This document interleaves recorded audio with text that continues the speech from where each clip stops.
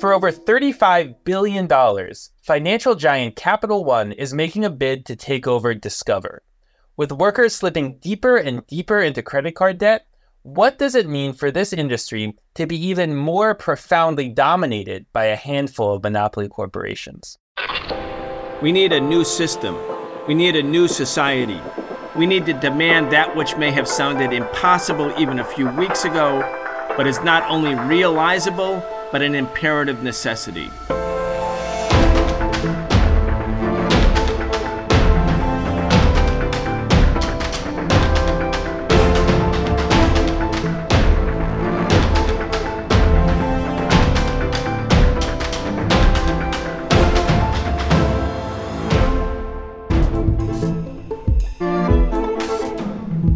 We are very excited to have Professor Richard Wolff join us for a regular weekly segment where we discuss the biggest stories relating to the economy, the state of the working class, and the crimes of big business. I'm Walter Smolarek, filling in for Brian Becker. The Socialist Program brings you content several days a week thanks to the support of our patrons at patreon.com/thesocialistprogram. We appreciate all of your support and encourage you to become a patron today if you enjoy listening to the show. Richard Wolff is the co-founder of the organization Democracy at Work and the author of many books, the latest being The Sickness is the System, When Capitalism Fails to Save Us from Pandemics or Itself. You can check out all of his work at rdwolff.com. So, Professor Wolff, we have another giant corporation purchasing, another giant corporation, Capital One, buying Discover.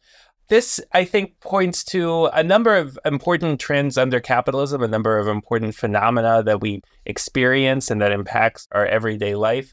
But let's just talk about credit cards to begin with here. What does this mean? Why are credit cards so important to the functioning of modern capitalism, an industry that will now apparently be dominated by an even smaller number of giant companies? Okay, that's a very, very important question and very rarely asked. So it's a really important service you're doing to your audience and beyond to put this on the table. First of all, people have to understand that before the 1970s, we didn't have credit cards as a general phenomenon. It was true that the American Express Corporation had enabled businessmen and women who traveled particularly to have such a thing, the American Express card, but it was not a generally available item. It was a huge change that required legal adjustments and a whole lot of other things in the 60s and 70s that put those cards into every average person's wallet, pocketbook, and so on. And what it did was to provide the average working class person with credit. This had never been done before. Let me underscore that. Banks had lent money to businesses. They had lent money to stores and commercial outfits. They had lent money to industrial producers, capitalists, governments. They had lent money to very rich. But to the average person, no. The closest you came to credit was to buy a little on time from your local merchant who might let you run up a tab a little bit. But there was no general organized mass of what we now call consumer credit. And it happened in the 70s for two reasons. And these are the two reasons why anything happens in a capitalist system. Number one, there were people who needed to get something. And number two, there were people who needed to profit by providing what the first group needed. You have to have those two things. If you just have the need without the profit opportunity, you don't get it. If you have the profit opportunity, but there's no need for it, well, then the profit opportunity will never mean much. So let's explain what happened. Starting in the 1970s, the United States stopped as an economic system raising the wages of American workers as fast or faster than prices went up. And what that meant even though we've been doing it for 150 years, is that the American working class discovered, starting around the 1970s, that a rising standard of living was something they could not afford with their wages. Even if their wages went up 2, 3, 4% a year, so did the prices, which meant they couldn't buy any more at the end of the year with 3 or 4% more than they could at the beginning, because everything they bought went up 3 or 4% more. In other words, the standard of living that had been rising in the previous 150 years of American history, which is one of the things that made the American capitalist system so unique, was that wages rose faster than prices. In general, not every year, but in general, so that workers' standard of living went up. The wage increase they got, however modest, was enough to buy more things at the end of the year than they had been able to afford at the beginning. When that stopped in the 1970s, what made it worse was that no one talked about it. The economists, people like me, didn't have speeches about it. Politicians didn't talk about it. It was something done for which no explanation was given to the working class. And the working class suffered. That's when people started having 2 and 3 jobs who hadn't needed to have them before. That's when America's women, particularly white women who had become accustomed to staying at home in large numbers, had to go out and work because the family standard of living could not keep up with the so-called American dream unless they went out, because the men's wages weren't going up anymore. All right, in that situation, American working class families became desperate. They were hammered with advertisements, as we are today. This is the American dream. You want to be a successful American family? You should have your own car, maybe 2 or 3. You should go on vacation. You should send your kid to college. You should. Where is the money going to come from to pay for all of this at a time when wages aren't going up anymore? Aha, there was that moment. And the banks of America understood they had the profit opportunity they would never have imagined. They could go into, quote unquote, consumer finance, consumer banking. They could start lending money to the average American. Why? Because the average American working class person was desperate. And by the way, they've become more desperate over the last 50 years that this has been going on. They've been borrowing more and more, borrowing more for their homes, borrowing more for their cars, borrowing more now for their credit cards, carrying a bigger balance. And then the last one that started 25 years ago in a big way, borrowing to send their kid to college. The banks are making a fortune by loaning money to the American working class, which could no other way get even close to that American dream. And like the torture of a dog, if you hold the biscuit up for the dog to jump and you keep raising the biscuit a little higher than the dog can jump, and the dog tries so hard, that's what we all are here in America. Working class dogs jumping and borrowing ever more to try to get that dream, which then just takes a few steps beyond us. There's a horrible cruelty in the whole structure of the credit card that destroys people's families left and right, wipes them out, is a provocation for crime on a scale we've never seen before in the United States, from stealing your credit card to abusing your credit card. People work out their personal difficulties with one another, husbands and wives, parents and children, by abusing or misusing or informing one another about their credit card. What a colossal mess. But it is a moneymaker. Why? Because it's risky to lend to the consumer. The reason banks didn't lend to consumers, to working class average people, was that they were a lousy risk. It was much safer to lend to a business, to lend to a corporation. So when they did finally lend to the consumer, they socked the consumer a big one. So, for example, if you lent today to a corporation, you will lend in the neighborhood, depending on the corporation, between 5 and 10% by and large. But if you lend to a consumer the same money, you charge double that. 17 to 25% would be normal these days. That's what a credit card charges you. You may not notice it. It may not tell you that, but that's actually what that credit is costing you as you carry your credit balance month by month. A boondoggle for the banks. One of the reasons that banks and finance have become the most profitable and largest segment of our economy. That's why we're not a manufacturing economy. We don't make anything anymore in America because we move money around because there's more profit to be made hustling people around money than there is in making the goods and services that we basically rely upon. So the whole credit card business is a horrific example of what debt means.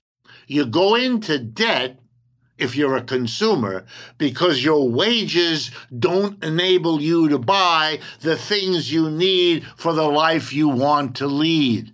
And that's a sign that a system is out of whack. And if the debts get larger and larger, which they have, and have outrun the income earning capacity of our working class, which they have, then you know we're on the edge of what we have already now experienced. The Great Recession of 2008 and 9 is when people's debts overwhelmed them and they fell apart. And we're now cruising toward the next one. It is a catastrophe. Meanwhile, the banks buy each other out, like this Capital versus Discover that you're talking about, because it's so profitable. It's what whatever bank wants to grow and can get the money together wants to buy the next one to gather into itself. And yeah, we already have only a handful of banks that do most of the credit cards. Citibank is a big one, Bank America. We all know them. Now there'll be even fewer monster banks that are cashing in on this declining capitalism that leans so heavily on the debts that the people who are indebted lose sleep about every day. You know, before you had the debt, you worried about your job. Now you can worry about your job and your ability to repay that debt or carry it for the rest of your life. This is a system that isn't working, and the credit card fiasco is just a part of it. Professor Wolff, that's an extremely important history. I want to pick up on something that you pointed out. You know, there's this double standard that exists in capitalist society around debt in terms of social cultural values, right? Because when somebody is in a lot of credit card debt, there's this sort of cultural meme even, right? Like that person is living beyond their means, right? There's this attitude that's promoted in, you know, media and popular culture that person is actually being irresponsible, right? And so the question of debt and indebtedness is reduced to an issue of personal responsibility. Right. But as you're laying out here, I mean, really the operation of the capitalist system itself, the continued profit making of the capitalists, without which the system screeches to a halt, actually depends on people making that decision, on people deciding to purchase things with credit cards, you know, forcing people, putting people in a position where they feel like they have no choice but to, you know, take out massive loans to go to college. And we saw a similar phenomenon, especially in the wake of the 2008 Great Recession, where that was essentially blamed, if you asked a lot of the business press, on, you know, people who recklessly took out loans for homes they can't afford, right? Again, people wanted to live beyond their means, have a nice house that they can't really afford, and it's those irresponsible people who crash the economy. This is all nonsense, isn't it? This is a total double standard. It's hypocrisy on multiple levels, one of which because big businesses are in huge amounts of debt. I mean, for instance, when one corporation decides to buy another corporation, that typically involves the buying corporation taking out a huge massive loan. But just talk about this phenomenon a little bit more. Yeah, I'd love to. Let me tell two stories to give you an idea. I've been a professor all my adult life, and at several of the universities where I've either taught or I've given visiting classes or lectures, students told me the same story. That in the campus center, usually where the cafeterias for the students are located, where they take a break or have their lunch and so on, they would have to walk the gauntlet before they could get into the cafeteria doorway. They would walk through the corridors of their student center, and lined up on each wall, on each side, would be representatives of banks. Often it would be groups of students who had jobs working for a bank. And what they were doing was marketing credit cards. I kid you not. You would walk by and they would say, here, if you sign up for a credit card, here's a big chocolate bar that we'll give you as a premium. Or, here's $50 to start you off. We'll give you credit for $50 even though you don't put $50 into your account. Or, here, fill in the blank. It was an endless hustle, an endless advertisement. Let me talk from my personal life. To this day, I get utterly unsolicited. I must get 5 or 6 advertisements from banks, including Capital One, suggesting to me and offering me all kinds of prizes and premiums to take out a credit card, even though I already have 1 or 2. In other words, it's endless. The advertising is everywhere. You will be happy if you have a credit card. You'll be able to afford all these nice things if you have a credit card. Be like everybody else. Have a credit card. Look at these happy people enjoying their credit card. I mean, this is an assault of the advertising industry. It costs the banks a lot of money to do all this advertising. And you know why it pays for them to spend on the advertising, to send me these solicitations for credit cards, which literally I tear up, and being worried about identity theft, I tear it up into little pieces or put it through a paper shredder. It's a waste of resources, of trees, of nature, it's catastrophic waste, but it's profitable because enough workers, well, what do they want? Guess what? They want to have a decent life for themselves. They want to be able to give their children a college education, and they know what that costs. And the husband wants to give the wife a good present on the anniversary of their marriage, on the birth of their children, on their birthday. Come on. And they want to be able to do these things, but they're not getting the wages in this country that they once did that allowed them for the first 100 years to be able to buy those things. No. Now you want this thing? We're going to dangle this standard of life in front of you. We're going to dangle this American dream in front of you. We're going to make you feel bad if you're not enjoying that American dream because we're going to make you feel that's your fault. And just you could overcome your fault in not providing yourself, your wife, your husband, your children, your grandparents with what it is you had hoped for. If you don't want to feel blameworthy, well, just take this credit card, which we make so easily available to you.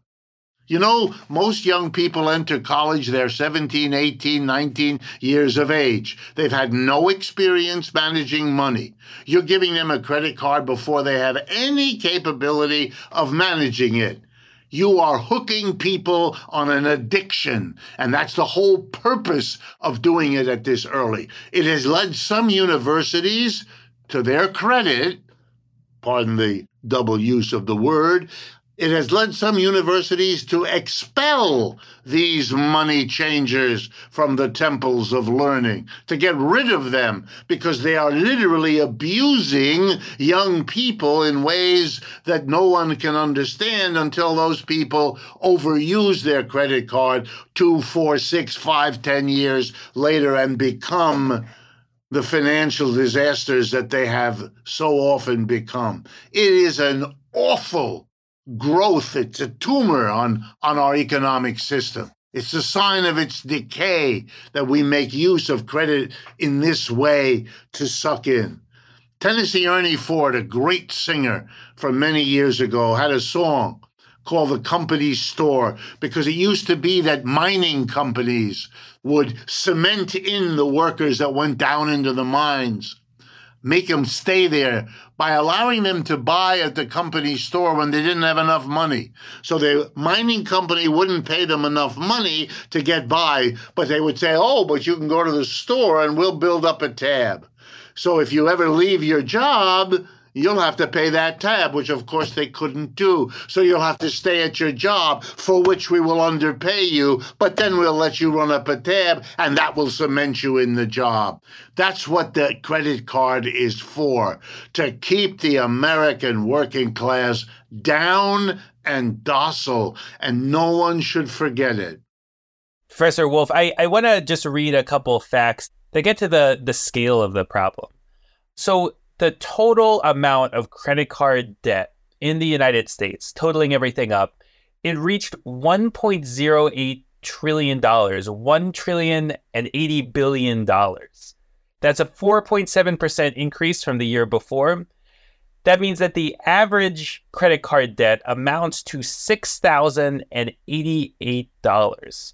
The average person using credit card debt, which is many, many millions of people, $6,088. I mean, a huge chunk of their annual income, probably more than you make in a month. And this is a huge burden that just stays with you, as you're pointing out, right? It's these very high interest rates, much higher than businesses, are able to access it at. Very high interest rates for consumer credit cards. Is it time to start thinking about debt relief for credit cards? I mean, there's a big movement out there, a very popular demand for student loan debt relief. Should we say the same thing about credit cards? Absolutely. And look, people are saying it left and right. They're declaring bankruptcy and telling people that they owe money to, including their banks, we're not paying. People are, in fact, breaking away. Now, there are punishments for it. You can't get another card very quickly. You'll have to pay extra. You'll have very bad things on your credit record, which will hurt you in a variety of ways. The banks are not nice. They're not your friend. They're not your helper. They come down on you like a ton of bricks if you don't pay up. Just like the people who addict you to other things. So don't expect anything here if you're going to try to handle this all on your own. Remember, the goal is to keep you working all your life out of fear. What will happen if I lose my job? If I move, if I take a job with doing something I love more, but that doesn't pay so well? I'll never be able to pay off my credit card debt. And so it'll accumulate at 20% per year rate, and it'll get worse. It's just like on that old song. I sold my soul to the company store. Yeah, you sold your soul to the credit card bank. That's what's going on here, and they want you to be working for them. You're working hard to pay off that credit, which will hound you for the rest of your life. So yeah, if you're going to recalibrate, if you're going to start over, if you're going to try to bring some genuine justice to this economic system that makes some people billionaires and trillionaires soon, while the rest of us are struggling how to handle $6,000 of credit card debt on average, yeah, you're going to have to make basic changes. Not elect Tweedledum or Tweedledee, not go Republican or Democrat. We're way beyond that level of change. That's cosmetic. That changes the outer rim. That doesn't deal with the realities of a generation of students made to be under debt the rest of their lives in exchange for becoming educated. Or now all of the families suffering in countless little ways because they can't cover their credit card debt. Yeah, you want some economic justice, you're going to have to relieve all of these absurd, cancerous growths of student debt, of credit card debt, of home and automobile debt. Wow.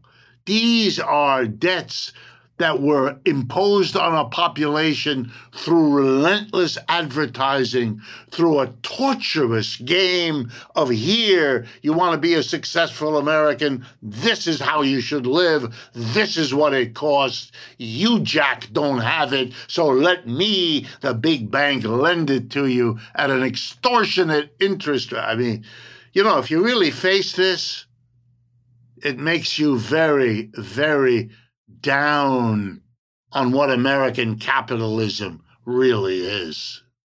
We're going to have to leave it right there. We've been very excited to be joined by Professor Richard Wolff for our regular weekly segment where we discuss the biggest stories relating to the economy, the state of the working class, and the crimes of big business. You've been listening to The Socialist Program. We bring you content several days a week thanks to the support of our patrons at patreon.com/The Socialist Program. We appreciate all of your support and encourage you to become a patron today if you enjoy listening to the show. Richard Wolff is the co-founder of the organization Democracy at Work and the author of many books. The latest is The Sickness is the System, When Capitalism Fails to Save Us from Pandemics or Itself. Check out all of his work at rdwolff.com. You've been listening to The Socialist Program with Brian Becker, where we bring you news and views about the world for those who want to change it. If you enjoyed the show, subscribe on your favorite podcast app and follow us on Facebook, Twitter, and Instagram, and watch video episodes of our in-depth show, The Real Story, every Wednesday at 7 p.m. Eastern on YouTube with our partner Breakthrough News. We can only continue our work bringing you high-quality news, analysis, and history with the support of our listeners. Connect with us and become a patron at patreon.com/The Socialist Program and receive an invitation to participate in an exclusive monthly seminar with Brian Becker.